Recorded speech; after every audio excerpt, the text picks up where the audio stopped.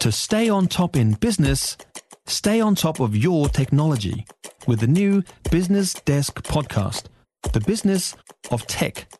Listen on iHeartRadio or wherever you get your podcasts.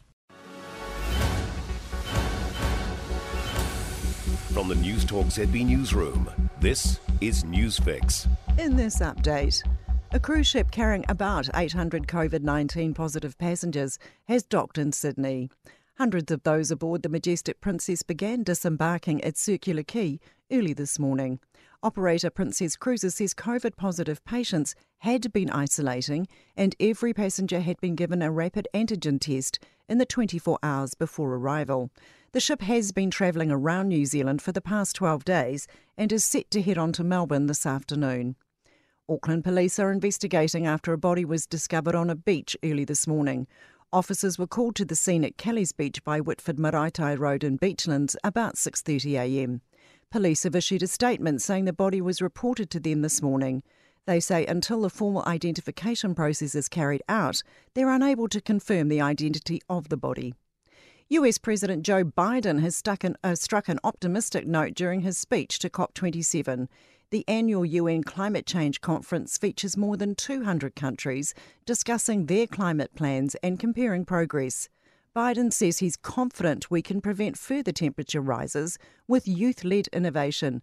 He says we need to secure our future using technology. We see our mission to avert climate catastrophe and seize a new clean energy economy, not only as an imperative for our present and future, but through the eyes of history. The Commerce Commission says shoppers deserve a fair go.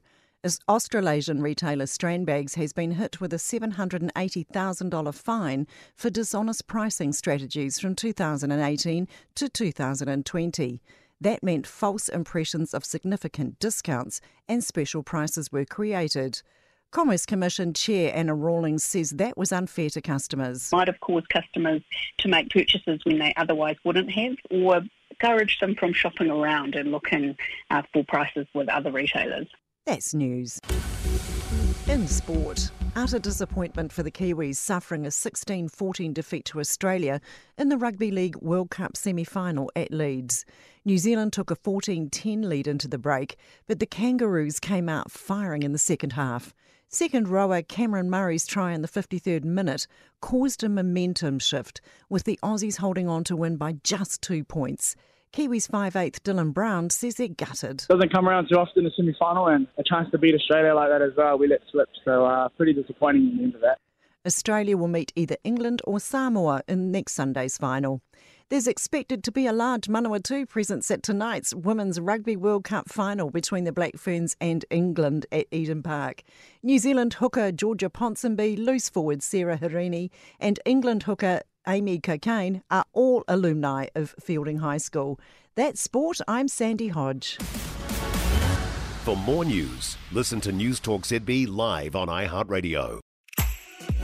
If you enjoyed this podcast, you will love our New Zealand Herald podcast, The Little Things, hosted by me, Francesca Rudkin, and my good friend Louise Airy. We focus on all the little things that you can do to make a positive impact on your life and to cut through the confusion from the health and wellness industry. Join us every Saturday to hear from the experts for all the tips and advice you need. Just search The Little Things on iHeartRadio or wherever you get your podcasts.